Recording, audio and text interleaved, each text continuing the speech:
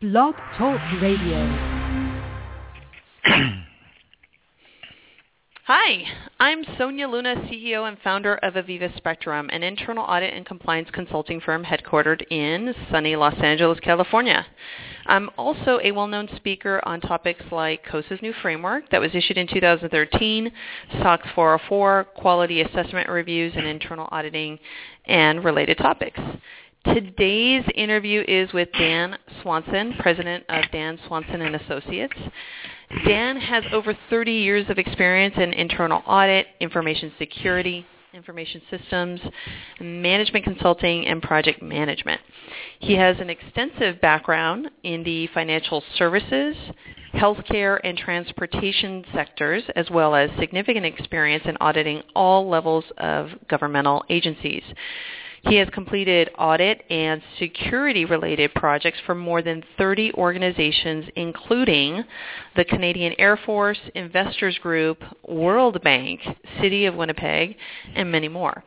Dan has served as managing editor for the EDPACs Publication since 2006, which is now in its 42nd year, and has been a columnist for New Perspectives on Healthcare Risk Management for nearly 6 years. Dan is a freelance writer and has published over 200 articles, and his most notable book, sold on Amazon, is Swanson on Internal Auditing, Raising the Bar. Welcome, Dan. Well, thanks a lot for inviting me to speak today, and I'm really looking forward to it. Yeah, same here, Dan. What we were really looking forward to setting up this interview, and one of the first things that came to mind for us and our organization and listeners was to find out what was the inspiration for you to write your book, Swanson on Internal Auditing, Raising the Bar. Well, I'm very passionate about internal audit for many years, probably 25 plus, and I sort of backed into the book itself. What happened was I started a monthly column for Compliance Week for about 3 years and wrote concise articles in regards to internal audit. Subsequent to that, I wrote a series of 6 IT audit guides on various IT topics, and then I took on a quarterly column with healthcare regarding internal audit for about 5-6 years. So after about that 5 years worth of writing, a few people convinced me to take a look at writing the book, and I spent a year and a half consolidating everything, updating everything, and putting it all in one place, and published it in 2010. Right. We did some research on the book, and it seems like a very good evergreen kind of book. In other words, there's some basic auditing principles that are shared in the book, and it's very comprehensive as well. And I love the fact that you're bringing to light the story of the inspiration that, you were already out in the marketplace publicizing and pushing out, IT audit-related items in various ways via columns, et cetera. But really, I'm glad that some of your colleagues and friends push you to actually put it together, in a package format that anybody can easily buy on Amazon. So I'm very grateful and thankful that some of your friends were able to push you in that right direction. It's also useful for a variety of levels. It's written for the audit executive and audit manager for sure, but people getting into the profession, it's very informative. It covers a wide range of topics.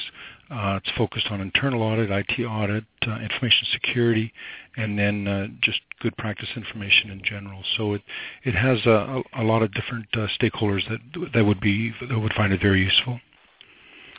And I would agree with that comment, especially given the fact that for senior auditors, even though the book has some highlighted key areas for executive management and auditing, as a senior auditor, having gone through the public accounting route, I recall it was a very task-oriented job, just tick and tie this. But the book highlights for someone how do they measure results or success, right, to a project, and how to view things more on a grander scale rather than just the nitty-gritty task-related activities. So that's a key element, I think, that readers are going to find from the book is they get a comprehensive view as well.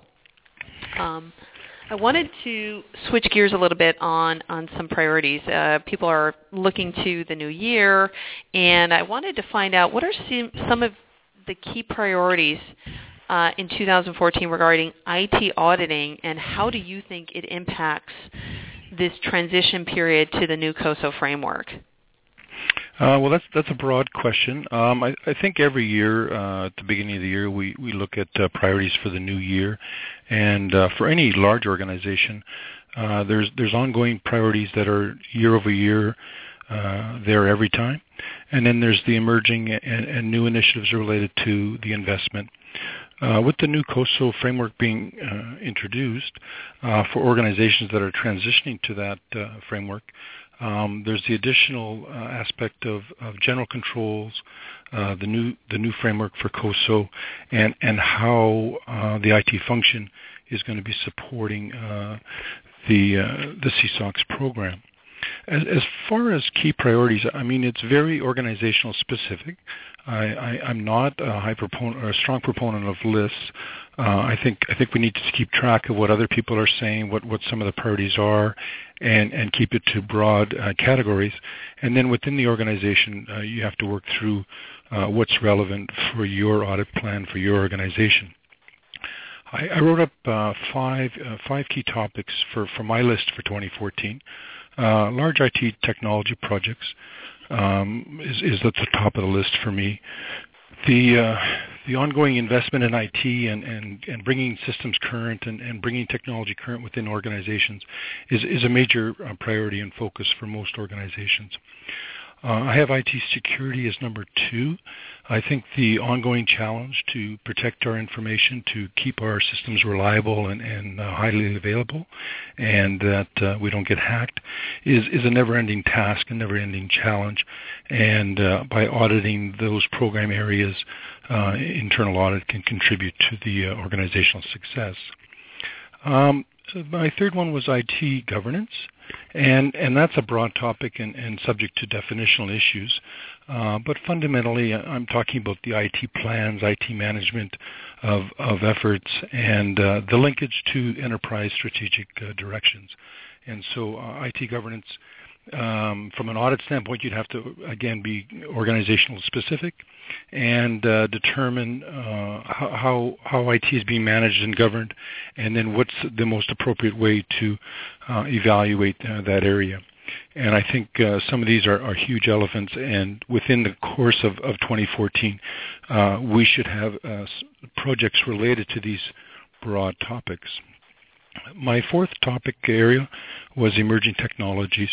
And depending on the industry that you're involved with, emerging technologies may be your business or may be supporting improving your cost of operations, for example. And so emerging technologies, you need the IT audit specialist to look at those areas and contribute to our controls and changes in controls from the result of implementing technologies. BYOB comes to mind. The last area I had was IT general controls, and the evaluation of general controls on an ongoing basis typically are part of the CSOX program. And with the COSO framework being adjusted, there is a little bit increased emphasis on technology and technology controls. And even though we're into year 9, year 10 in the sense of CSOX program for many organizations, I think 2014 will be an opportune time to revisit the program, look at its priorities, look how IT general control evaluations can contribute to those representations, and as well to identify opportunities for improvement, efficiency of access management, for example. And then finally, in the sense of looking elsewhere for good information, I particularly like the annual productivity survey on IT audit priorities. It's generally a very comprehensive study, and would present from a more bottom-up, what are the top 50 things you should consider, and definitely should be researched and reviewed. Right. I'm familiar with those surveys that they put out, and like you said, it's pretty voluminous in terms of the entire list, but you can always put them in those buckets, especially that number 2 item you were speaking to, which is the security element. I mean, just not only a few weeks back, but even today, there was a recent press release about Target and its consumer data, credit card information data, that the security breach actually has more than doubled the original number.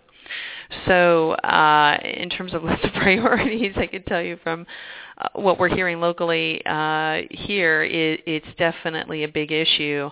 And you're right, it is organizational driven type of priorities, right? So bring your own device might be something that's, pending an organization and security around that and inventory and access rights, et cetera.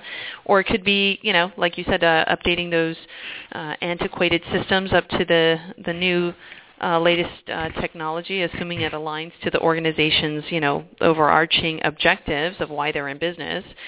And I like the way that you've kind of spelled out those priorities in a more comprehensive way, because the other studies and surveys that we see, like you stated earlier, it's a lot of information, but ultimately you can get them down to your list in terms of those buckets. I wanted to switch gears a little bit on something that I know that you're very passionate about. Can you tell our listeners a little bit about EDPACs, and what it stands for, and for our listeners who don't know what that is, and also its primary focus? So EDPACs is a long time IT audit publication. It's actually the very first IT audit publication. It's been operating for about 42 years now. I've been fortunate enough to have been the managing editor for the past 7-8 years. And we have a dynamic editorial board that participates in the review and comment on every article that gets published. We publish about 288 pages a year, generally around 25 articles a year, on a variety of leading-edge topics focused primarily around IT audit. We do delve into IT security, IT governance, as well as risk management. EDPACs goes back to the actual name is EDP Audit Control and Security, and it reflects the 42 years ago it was all about electronic data processing. So it's got its roots in there. As a security publication, as a managing editor, I try to make each year the articles published each year to be current and relevant to today's challenges. And it's all volunteer driven in the sense of the authors as well as the editorial board. So it's a continual search for new articles, new topics, and new authors. So I'm always on the lookout for good papers, good articles. We run varying lengths of articles. One of the strengths of EDPACs is that we can run articles upwards of 4,000 or 5,000 words, which really lets you get into the issues related to a topic. Over the last couple of years, we've shortened the articles a fair bit, more now into 1,500 to 2,000 words, and so we get a little bit more articles per year, and a little bit more high-level overview of the issues and the risks for various topics. It's available on the website. Taylor and Francis is the publisher, and I think my contact information will be provided in due course. So if anyone has any further questions on a detailed level or is interested in writing, please give me a call. Yeah, I think first off, it's a wonderful concept, and I understand some of its roots is the electronic data processing. And for us auditors, that CAT, computer-assisted audit technologies or techniques, I love the fact that it's grounded in community. That was the first thing that I noticed. Like you said, it's volunteer. There's several writers, and I know you're on the hunt for new writers. So I'm glad that you're opening the doors to our listeners to invite them in to see if maybe they want to be part of the community to share information of what they think are leading issues in this space. So thank you for offering that to our listeners. Wanted to kind of delve into other IT initiatives, and more importantly, that large comprehensive IT initiatives are becoming more the norm, not less. some of your key recommendations for auditing major IT projects? Well, thank you for asking. This area is a particular passion of mine. That's a specialty area for myself. I've completed over 100 project assessments over the years of varying sizes and complexity. And organizations have to invest in their technology, have to upgrade their infrastructure, have to upgrade their business applications to be competitive. And this is just an ongoing and actually rapidly advancing area. From an audit perspective, particularly within the IT audit, but even at the corporate audit level, I think an investment in auditing some of the major initiatives of the company is vital to assessing the risk and assessing the changes to controls, the changes to the control environment, and the likelihood of success upon implementation. My key recommendation is to get involved early, and it doesn't necessarily have to be a full-time involvement either. It could be finding out what the project is about, what the project governance is, how it's organized, and what are the intent and plans. So like a preliminary assessment of the risks to the organization. I would highly recommend studying the Institute of Internal Auditors GTAG on that topic, number 12, Auditing IT projects, and that paper is about 35 pages, was developed a few years ago, and reflects the research from the IAA on what are some of the key issues, key areas of large projects that corporate internal audit should get involved with. We certainly have to focus on project governance and project and program management. We want strong risk management, and project governance and project management facilitate early identification of issues and the appropriate escalation of problems. We certainly have to promote comprehensive architectural efforts. We have to design the quality in. We have to see how the pieces fit together, and architecture is the process and the management practice that helps to put that together. I'm a strong proponent of learning, so you need to check out the webinars and papers that are out there regarding good practices. I've done several webinars on the topic, and many others have as well. I would start with the IA's GTAG, though, on the subject. It's for $25 if you're not a member, or free if you are a member.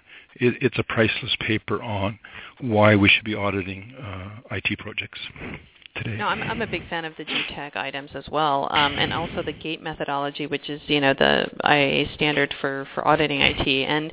And you're right. I mean, it's there's several of them, and one of my favorites is actually on cloud computing, which, oddly enough, COSO has updated their framework, but they also published something on cloud computing because the marketplace was starting to demand, hold on, you're updating your framework, but you've said very little to almost nothing about cloud computing related items.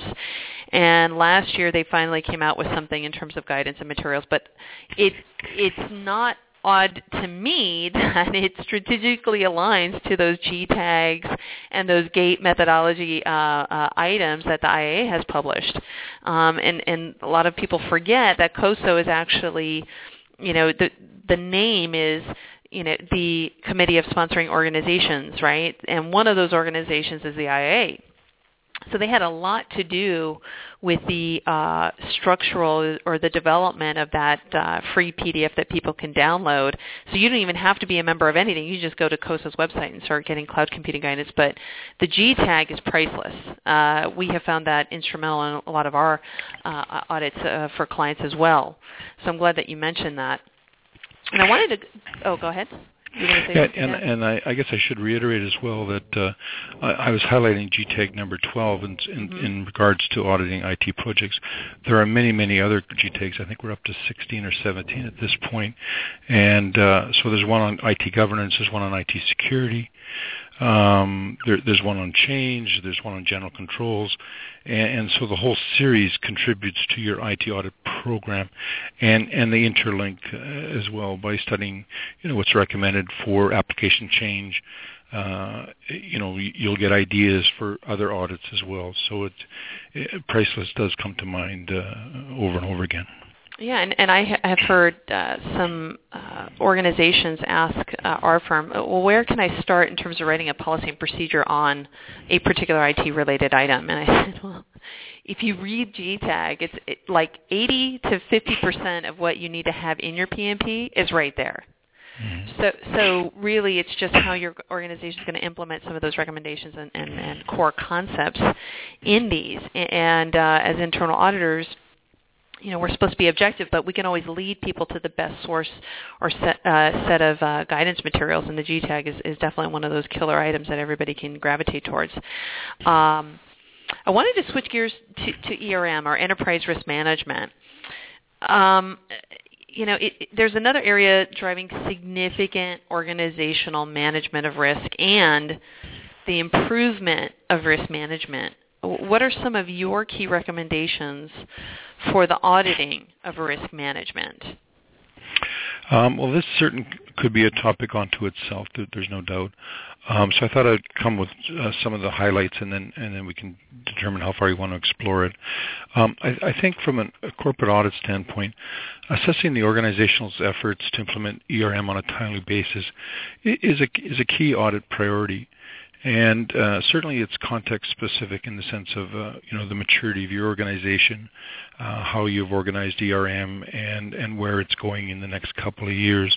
So your assessment has to take into consideration all those different types of factors: who's sponsoring the ERM efforts, how formal it is, what type of committees are in place, how it links up to your CSOX program, and how IT risk management is being considered as well in the context of IT audit priorities. After we've done that sort of survey of where we're at today in the sense of current state, I think we need to tailor our audit approach to the most appropriate. If the organization is just starting out on ERM, maybe there's an advisory aspect, a consulting aspect of looking at what their plans are and what are some of the good practices and providing research information like you mentioned with the GTAGs. If it's been around for a few years, 3, 4, 5 years, and is emerging into a real sustainable program, and they're ready to take it to a new level, perhaps the audit could be looking at, where are we at today? What are the gaps and opportunities? What are the areas that should be improved upon? And independent from the ERM function, which is living the day-to-day improvement effort, the audit could provide a formal comprehensive assessment of where we should go next. And then if it's a long-term program, and many organizations have a very well-established ERM program, particularly in some industries, and there it's more into continuous improvement and trying to tweak it to another level. And again, audit could look at that from a comprehensive audit perspective. So I guess to summarize, it's very organizational specific. It relates specifically to the maturity of the program and to the approach of the program. I think the last sort of major consideration is your whole governance of the organization and what type of regulatory requirements you're living under in the sense of your industry. There are many regulatory areas, particularly in the financial services area, where the regulators are pushing for more and more robust ERM practices. And we do need, the organization as a whole needs to be moving to where we need to be and not where we are today. So we continually have to look out for new requirements, new practices, and be continually improving across the board. Yes, and I wanted to comment a little bit about policies on risk management. I've done several training courses on just internal auditing and as well as the COSA's new framework. But in the refreshed new framework, Principle 19, because us auditors, we're a very principles-based approach. But Principle 9 talks about in the risk assessment component, how is management assessing the changes that could impact the system of controls, right? So the word could, right? It's not that you know it's happened, it's not past, it's more future state. And whenever I speak, I ask just a general question of, okay, who has a risk management policy or a risk policy related to the compliance process, or it could be the financial reporting process for compliance with SOX, et cetera. And I get a lot of people raising up their hands, and I say, well, what's in it, right? And the typical answer is, well, it's a large Excel spreadsheet, and it has this data, it has these columns, and then we finally get to high, medium, and low risk. And I said, well, that's not a policy. That's the result of a bunch of activities that you've taken a lot of different data. It could be historical data, forecasted data, and then you're assigning some type of metric to come up with a conclusion of high, medium, and low, but that's not a policy, right? A policy is more comprehensive, where if someone independent of the organization were to read through it, the end objective is I could tell or repeat those same activities and reach similar conclusions that you reached. And so in an exercise, I've done this in a few occasions where we just do a quick workshop. If you had to write the table of contents, okay, for a risk management policy, what would have to be in it besides, and what I tell them is, intro is the only thing I'm giving you. Of course, there's going to be introduction or a background, whatever you want to call it. Now, everybody, let's fill in the meat of the headers of what needs to be included, right? And in the workshop, we come up with at least maybe 12, 15 different items, right? And I flash forward to a government agency that it's a risk management policy for hazardous waste material. And guess what? It's almost a mirror image every single time I do a workshop on just a risk management policy for Sarbanes-Oxley. And the reason is that most of the participants are smart enough, they understand the table of contents needs to be more principles-based. And when you get to that point, people get, oh, okay, yeah, now I know why it's important to have a policy. The second item I bring up in the workshop is, in a quality assessment review, which internal audit departments need to, it's a must. They must have it once every 5 years based on the IIA standards.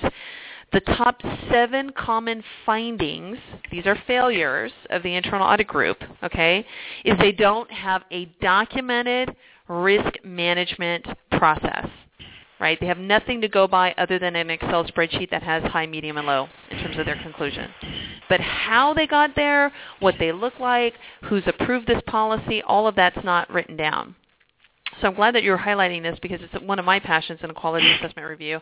And in my workshops, I bring in the COSO transition, but I'm also bringing something practical that they can take home, or I should say work, to work on the next day, and they already have the meat laid out in terms of a table of contents. So that being said, Dan, I just want to first off say thank you so much for coming on the show with us. It's just been a wonderful interview that you've allowed our listeners to kind of get your thoughts and pick your brain a little bit on some of the priorities. And I know everyone listening is very grateful as well for your insights. So just as a quick reminder, for everyone listening, you can find Dan's recent article on our blog at www.avivaspectrum.com/blog. And please do check out Dan's book on Amazon, and that's titled Swanson on Internal Auditing, Raising the Bar. This is Sonia Luna, CEO and founder of Aviva Spectrum, signing off.